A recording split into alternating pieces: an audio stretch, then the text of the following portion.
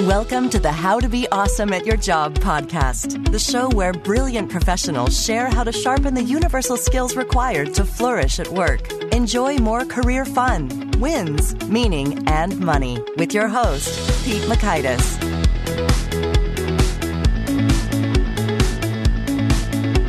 Hello, and thanks so much for joining us here for episode 242 with Deidre Breckenridge. I think you'll find this chat super useful if you are entering any tough conversations, presentations, audience situations, because Deidre brings it with her knowledge from her PR experience and working with many, many clients. So you'll learn 1, the best approaches for understanding your audience upfront, 2, 3 universal practices to command attention, and 3 handy strategies to prepare you for the tough questions. So if you'd like to check out the show notes or the transcripts or the links to items that we've referenced here, you'll find that over at awesomeatyourjob.com/ep242. And while you're at awesomeatyourjob.com, I encourage you to check out some of our cool resources. One I'll point you to right now, if you're there on a laptop or desktop, you'll see a hello bar right at the very front, and that will point you to a free trial of many courses from LinkedIn Learning, of which Deidre teaches one. So that's pretty cool right at the top at awesomeatyourjob.com. Now,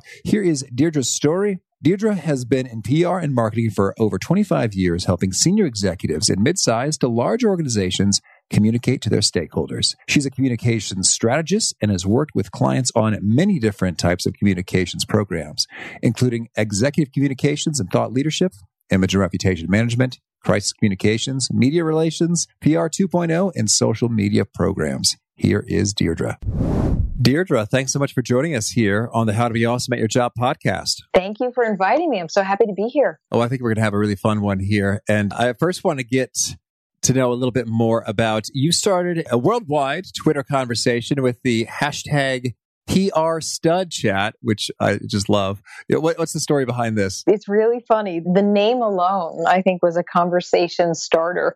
But the community itself, we're over 5,000 members, and we are PR professionals, educators, and students. And we've come together because PR was changing so much through social media. And it's a constant conversation, but we do have Twitter chat sessions every month. And this has been going on for 8 years.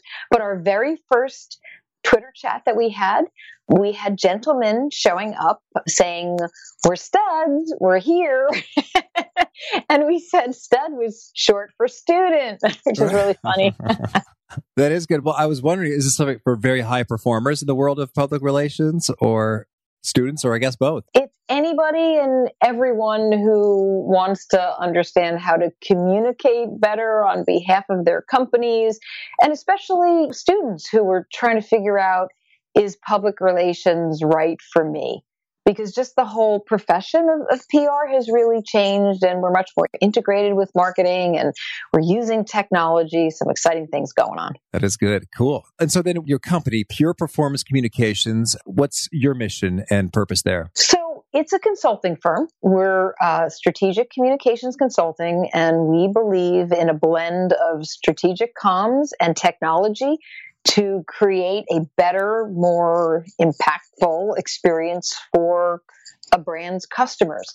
So it's all about the customer, the consumer, and when you fuse technology and communication together, you can definitely learn more about your audience and be able to create an experience that they're going to enjoy, become loyal brand, advocates, and that's the best place that you want to be with your customers. Certainly. Cool. All right. So now for the topic of the day, I discovered you through your LinkedIn Learning course called Handling an Unruly Audience, which is a very eye-catching name. And so I was intrigued as to maybe what inspired you to create such a thing. Have you had some wild encounters perhaps with an unruly audience? So here's the thing. I've always believed that teaching a course about presentations and handling tough audiences, you don't have to be in PR or marketing, or it can be any field. And it doesn't have to be 1,000 people where you're on a stage. It literally could be you presenting to your team in a meeting. So I knew that there's a lot of people out there, and I'm always listening, to what professionals are saying. And they wanted to know, how do we handle tough questions? And how do you get your messages across? How do you handle learning about them and using the information, building champions before you start? So I had been working with LinkedIn, and they always ask me, what are the topics that you think really would resonate with professionals? So, of course, handling unruly audiences was one of them. I've had lots of experiences with different audiences, tough questions, somewhat unruly, nothing too crazy. I was wondering if you had just like some terribly uncooperative audiences in your past. And I could think of just one leaps to mind because it was just so satisfying. I was doing a college keynote, and I think it was called The 4 Frustrations of Student Leadership. So, we're talking about frustrations, and it just so happened I was being frustrated by a couple folks in the audience who were just flagrantly disrespectful, just talking to each other. And usually I could silence misbehavior just by having a good eye contact. But they were barely looking at me to even give me the chance. They were just, talking to each other, kind of laughing, joking around. And other folks around them, you could tell they were kind of irritated, uncomfortable. And I had the sweet, blissful satisfaction of working in the speech content to be like, sometimes it just feels like you're pouring your heart and your soul into what you're doing and you're giving it all you have. And just, you wish that people would care, that they would really buy in. And I'm just staring directly at them and walking very close to them and just talking about how it can be frustrating when folks, don't engage when you're giving all that you have. And it was so awesome because you could see them melting in their chairs. Absolutely. And everyone around was like, oh, dang, he just did that. It felt so good to squash them. But usually it's more minor. It's people, they speak up and you look at them and then they stop and then you move on. Yeah, I think the tactic you used was really good. And I use that in my course because that is one way, even though it falls under the heckler category, it's that disinterested, disruptive one participant or group of participants.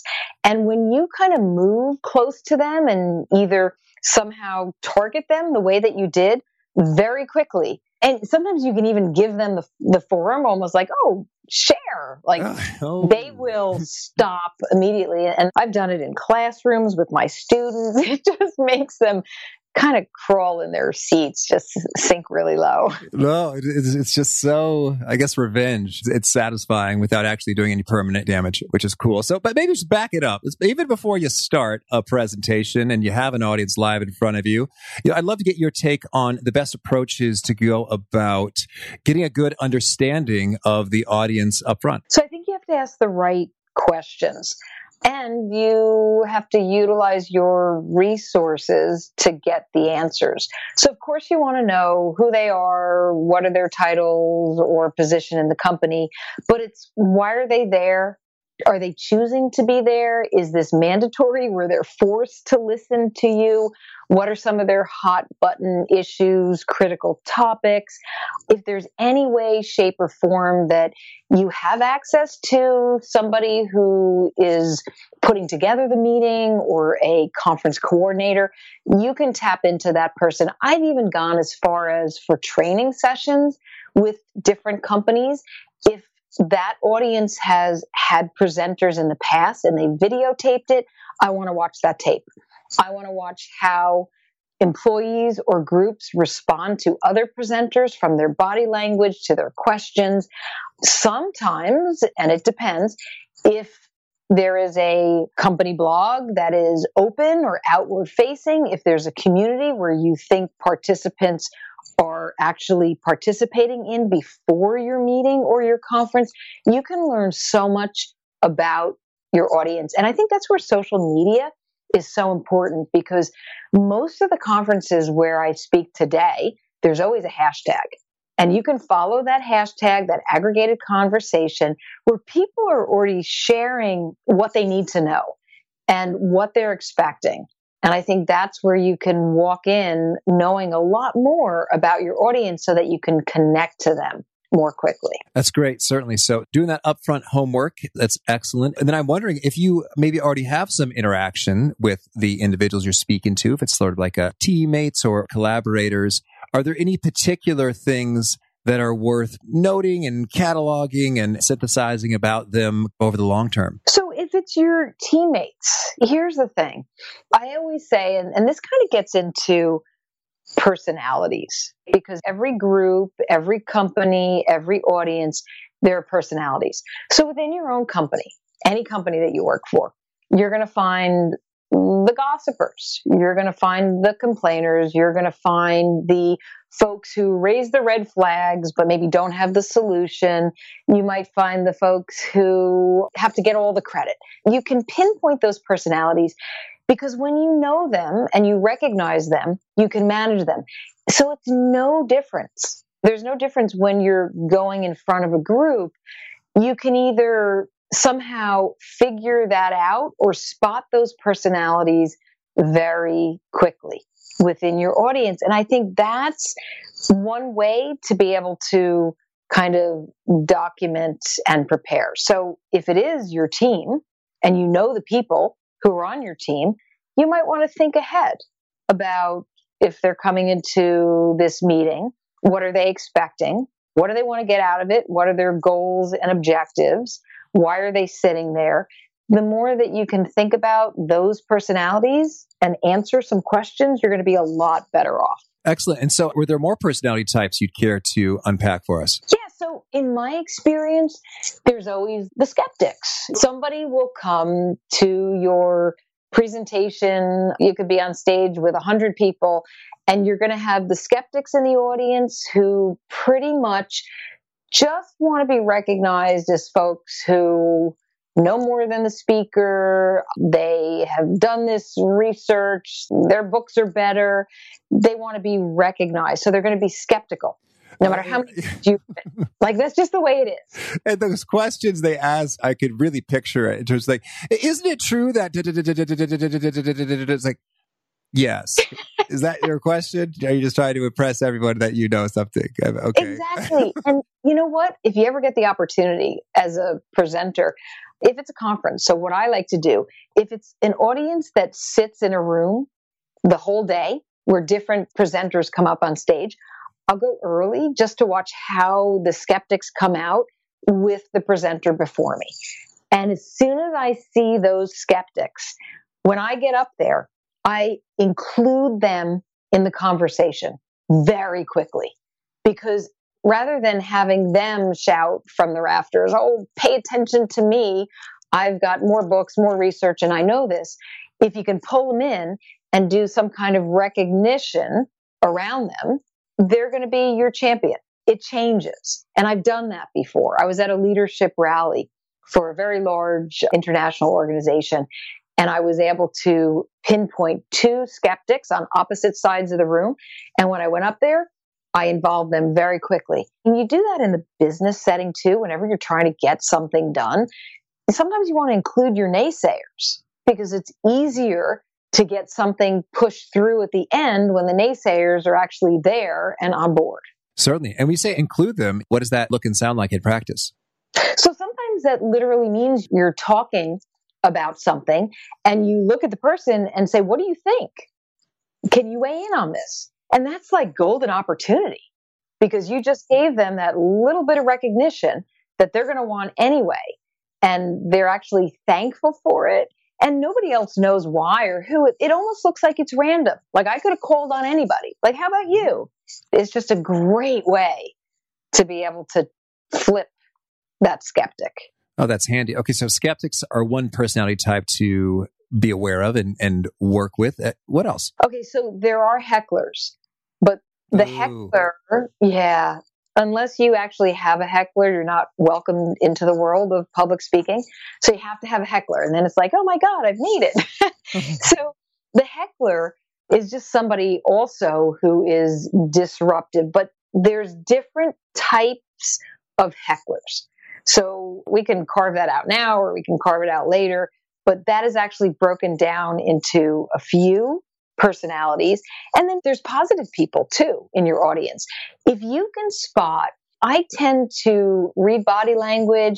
I notice people who are sitting a certain way, who are smiling, who are nodding their heads. So they're like the positive onlookers. You can also involve them because chances are the way that they're responding to you through their nonverbal cues, they want to be involved. So there's somebody that you want to tap into that personality. Key opinion leaders, that's another really important personality. And I remember when I talked about this during my LinkedIn course, when I went to speak to, I think it was like the American Association of Chemists. Oh, scary group. I don't know a lot about chemists and chemistry and these scientists, but it was all about their research and communicating and trying to make their work go a lot farther. And I remember I had the opportunity to spend the day and a lunch with them before my presentation. And I started to notice certain people who were very vocal within other presentations in the morning and who were very popular. And you knew that they were highly respected. So what did I do? I made sure that I picked one of them and I sat at his table at lunchtime. Not that we were building toward a relationship, but got to know this person a little bit, asked some questions. So that way, by the time I got to present, I included and asked a question of that key opinion leader. And by doing that, by including the key opinion leader, and this can be in any group setting, all those people who respect that person, and if you show you have a rapport, there's some kind of chemical in your brains that all say, oh my gosh, she must be okay, because she's respecting the key opinion leader. And then you also have to think about your vocal champions, and they're the ones on social media that you meet, who you talk to beforehand, and they're already championing for you. When you get them inside the room, they're going to cheer you on. So those are some of the personalities. I like that sort of preheating, if you will, that you're doing in terms of, engaging them in conversation. And I think there's also something to, if you can shake hands or have some sort of physical touch that's appropriate prior to, it just seems like to make a difference, especially if there's like a stage kind of environment, sort of creating a separation. It's sort of like, oh no, you're not sort of just like an image on a screen equivalent of distance. You're a person. It's like I've interacted with you and made physical contact and know that you're real and not a robot or an image on a screen distantly away. Exactly. And, I was just watching Mel Robbins, one of her presentations. The minute she got out there, she like went right into the audience and she was high-fiving and like touching everybody's hands and running up and down and like being a part of the audience. So your point about that physical something being there, that appropriate touching, of course, goes a long way.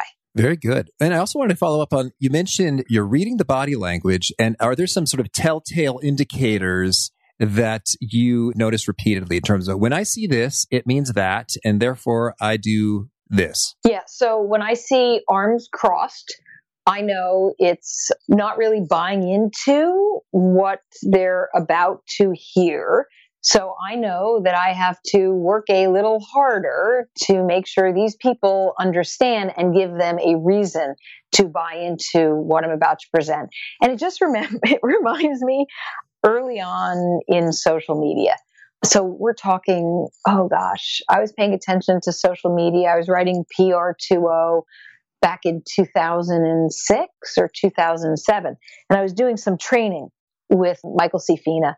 And part of their business, I don't know if you know Michael C. Fina, but they are very well known for their business on, I think it's still Fifth Avenue, where you can buy the china and the jewelry and the silverware. They were a part of that show, The Price is Right, when it was ever, and you get a diamond by Michael C. Fina. But a big part of their business was recognition programs for Fortune 500 companies. So my agency at the time was their agency of record for public relations and also for advertising. And they asked me to come in to talk to their sales professionals about social media. And it was really interesting because there were about 100 sales professionals, maybe 75. And the first two rows were older gentlemen, definitely in their 50s. They sat with their arms crossed. And it immediately told me that you feel like you don't have time for social media. It is a waste of your time. And you just want to build relationships by seeing people in person, shaking hands and signing contracts. And it was my job in that training session to make sure that they understood that they could do some really good social selling. And by the end of the presentation, they were all very relaxed and leaning forward. And you could tell with their eye contact that they were on board. Oh, that's good. And I think so that is helpful in terms of making real-time adjustments. If you sense like that's the vibe, well then, maybe it's good to go straight there in terms of maybe you think that social media is all just a bunch of silly food images, but in fact, check out this amazing case study in that one. Right. There's for real money to be made here versus if you have a bunch of folks who are already sort of gung-ho. It's like, yeah, we know that, Deirdre. We don't really need to hear how it's great. We're already on board with it being great. So let's get to the cool stuff here. Exactly. So knowing their expectations and also just knowing the way that it's habits, in a sense. Especially with sales professionals, they have certain preferences and habits and they're hard to break. And it's a new way of thinking. So that's, you're going to see a lot of body language when you have to change a mindset. So we got the arms crossed is one. Any other kind of key indicators you're looking for? Yeah, I watch body language. Sometimes it's directly aimed at me. The eye contact is really important. The way somebody is sitting in their chair, if their body language is more open versus the crossed arms, as we said. But I also notice personality through body language and confidence and how that person is feeling about themselves. So I do have a podcast called Women Worldwide, and we talk a lot about women and empowering women. And I noticed the body language between men and women is sometimes very different. And the power poses that are going on within the audience, sometimes the way men are sitting with the elbow pop, where they're also kind of spread out with their materials, where women are more tidy and neat, and maybe they're sitting in a fashion, crossing their legs and kind of arms at their sides or in front of them. So that also tells me a lot about your personality and how you're feeling, even as far as how you're going to feel about the topic. Okay, understood. Well, so then I'd love your take when it comes to effectively capturing attention, regardless of where folks are currently with their body language or their receptivity.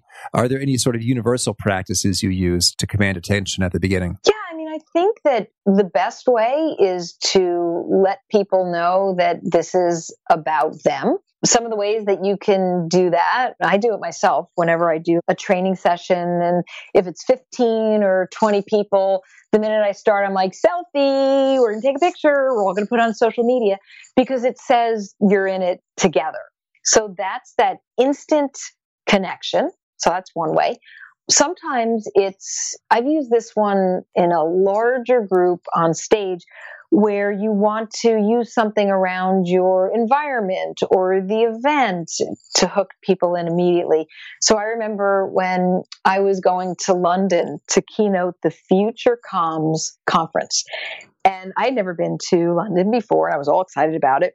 And I remember sharing the story on stage that when I got to the airport and I was with the immigration officer, and she said, "Why are you in London?" I said, "Well, I am keynoting the Future Comms conference." And she said to me, "Really? What is the future of communications?" So on stage, when I shared, the immigration officer asked, "What's the future of communications?" Well, my goodness, that is such a burning question. That made me feel really good. And that's why we're here today. And the audience really appreciated the story because it was about them. It was about the topic. And it was also about the fact that I was in London and talking to the immigration officer. I always get so nervous when they ask. I know, right? That's so funny. And then there's other just quick tips. Get your audience talking right away. So sometimes you'll see the technique of raise the hands, or what do you think about this topic? Please share. And you get 2 or 3 people to share. And then the best part is that whatever information you can get at the beginning, don't forget to somehow be on your feet and work that in later to bring up that person and that scenario again, which also gets everybody like back on their toes, like, oh, she mentioned a name. Oh, is she going to call on me? So that's another way to connect with your audience. And I think one thing that I've always said in any presentation setting that gets attention is your preparation. Like, know your material. The first 5 minutes, know your material like the back of your hand and show your passion. And that really, really is appreciated and noticed right away. And if you can do that within the first 5 minutes, your audience will stick with you throughout your presentation. I dig it. Yes. Yes. And I also want to get your take on when it comes to if you have some tough questions coming your way, whether they're tough because it's tricky, you don't know the answer, or they're tough because it's clear that they dramatically disagree with you and they're making that oh so clear with their body language and intonation.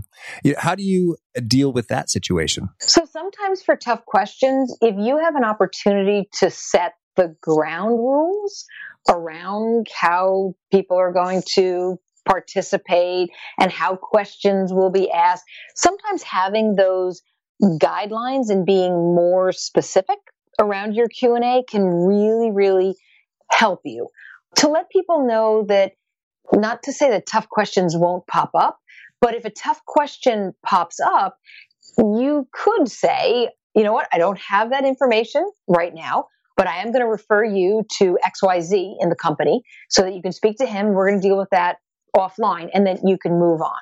So somewhere along the lines, having the guidelines really helps, because you don't ever want to ignore the question. So that technique that I just used, that, I'm the expert on this, but I would prefer you speak with so-and-so, or I can get you that later. That really helps. There's always the option of, when the tough question comes in and it is around your area of expertise, sometimes what I do is a repeating of the question and a restating in a way that makes it not as tough and a little bit easier for me to answer, so that I can get the right information forward and everybody's going to understand. If there's any part of it that I can't really address, then I can go to that, let me speak with you later offline and get you the information, the other part that you need.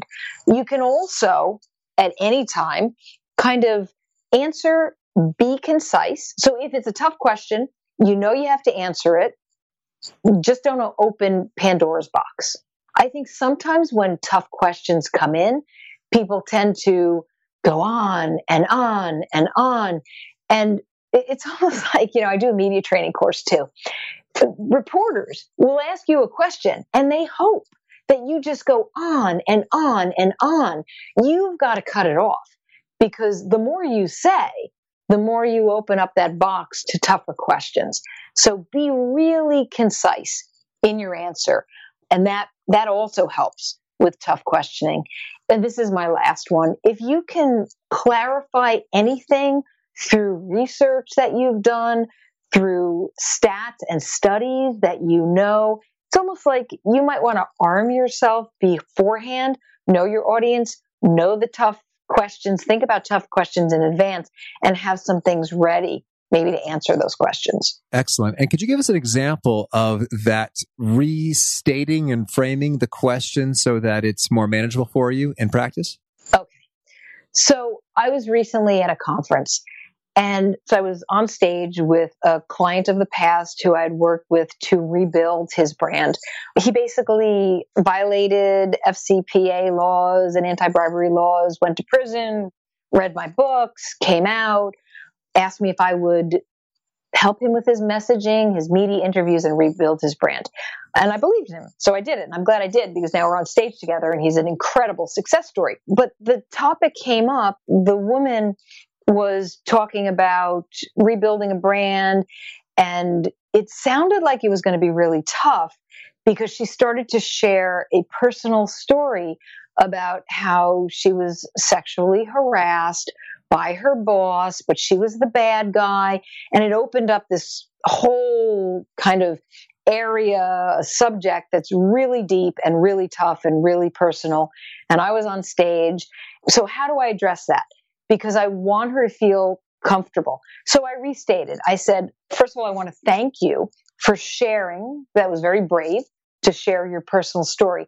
And I think what I'm hearing you say is that from what you went through, you're asking me, is it possible to rebuild if you have the damaged brand? Would it be similar to what I did with Richard, my client? And she also asked this little piece of, what do you want to say to the companies or the politicians or even Harvey Weinstein about sexual harassment. And I rephrased it in such a way to say, for anyone who is dealing with that, you're all operating in a fishbowl. You have to have transparency. So I kind of took what she said, structured it to make it just a little bit easier for myself and for the audience to understand, and to answer it in such a way, because it's such a hot button issue, so as not to have everybody screaming at each other over a topic that probably we could have talked to for hours. Does that make sense? Understood. Yes. Thank you. Well, Deirdre, tell me, is there anything else you want to make sure to mention before we shift gears and hear about some of your favorite things? Well, we've covered so much. I do other Lynda LinkedIn courses. I mentioned the media training, and I just rolled out with some marketing courses as well. Go to market planning and a marketing communications course. And of course, if anybody is interested in public relations, I have those courses too. Cool. All right. Well, tell us then, can you start us off with a favorite quote, something you find inspiring? You know what? My quote, it's one that I've used on stage before, and I think it kind of speaks to my journey and how I like to reinvent. And it's Joseph Campbell, he's an American writer and he's known as a mythologist.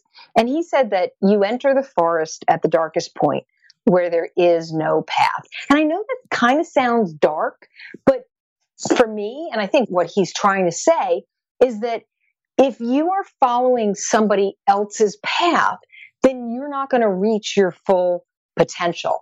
So I've always tried to follow my own path, to have this open canvas, and that really helps you to reinvent yourself and move forward to tap into your true potential at all different phases of your life and your career. Oh, thank you.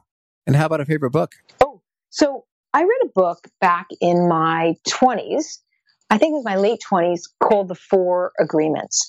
It's by Don Miguel Ruiz. I think that's his name. It stuck with me because those agreements really teach you not to take things personally, to stand by your word, don't make assumptions, be the best that you can be. And I think that if you can carve out your life and be true to the four things, those four agreements, you're going to have a much better life. So that's my favorite book. Oh, great. Thank you. And how about a favorite tool? Okay, so Grammarly. Doesn't matter who you are, what you do. If you're writing emails, if you are writing reports, if you're writing articles, Grammarly is really good. You can get the free edition, but premium edition gives you a lot more benefits and is helpful. And what I found with Grammarly, it actually teaches you to be a better writer. So when I first started using Grammarly, it grades you and it says you were 88% correct with your grammar and or your spelling, but you need a little work. And now I'm like 100%. I'm like 99, 100%, which is great because I need to be. Interesting. So it's just checking your grammar in terms of, is that the proper your or? Yeah, it's checking everything. We're told not to write in the passive voice, but to write in the active voice. And just being transparent, this is something that I struggled with for a long time. And Grammarly just kicked that right out of me, which is great. So the passive voice was used by you and now no longer? Yes. So it has really, really helped me so that when I write something, I'm writing in the active voice. Cool. And how about a favorite habit? I guess it's what I call checking media headlines. So I'm a little addicted to all the headlines that come out on the cable stations, when I have curated articles that I'm constantly checking around my interests. So that is definitely a habit. On the lighter side, I do love Netflix. So, that is a habit where my husband and some of our kids, when they're around, we watch Mad Men, Parks and Rec. So yeah, that's a habit too. Oh, thank you. You're welcome. And how about, is there a particular nugget or piece that you share, Deirdre Original, that really seems to connect and resonate with folks in terms of they're nodding their heads, they're taking notes, they're Kindle book highlighting? I always think that just be true to your brand is really, really important. And that goes to everything, who you are and what you value at every single touch point. So I think that's what I'm most passionate about as I'm educating many. I am a professor at different universities, and as you know, I speak and I do my training sessions. So I think it's just be true to your brand and always listen, listen to people. All right. And Deirdre, if folks want to learn more or get in touch, where would you point them? So I would say check out my blog, which is my author's website, kind of the portal to me. That is DeirdreBreckenridge.com. You can also check out Pure Performance, which is pureperformancecom with 2 M's.com. And please connect with me on LinkedIn or follow me on Twitter. I'm at D Breckenridge, and I love to answer questions. And do you have a final challenge or call to action you'd issue to folks seeking to be awesome at their jobs? Yes, I think that you all need to get out of your comfortable zone and get into your uncomfortable zone. Because when you do that, you will learn and grow and excel. All right. Well, Deirdre, thanks so much for taking this time and sharing your lessons learned and war stories. It's been a lot of fun. Thank you so much. I enjoyed our conversation. I really appreciate the opportunity to be on your show. So thank you. I think it is so helpful to anticipate the tough question up front and just think about it, because it can be sort of uncomfortable. It makes you squeamish, like, oh, I don't want to go there. It makes me feel like it's all going to go terribly wrong. But if you just sort of muster the confidence and courage to face it down and say, if I get this question, this is the best answer I can give them, and I'm going to give it to them, and I'm going to feel all right about it. And then do that with the next toughest question. I think that makes a world of difference to upgrade your confidence, which has huge carryover effects for a great presentation. Not only if they ask the tough question, but even if they totally don't, because it's like you're ready for the absolute worst. So it's great to hear Deirdre reinforce that. And again, if you want to check out the show notes or the transcript or the links to items that we mentioned here, it's over at awesomeatyourjob.com/ep242.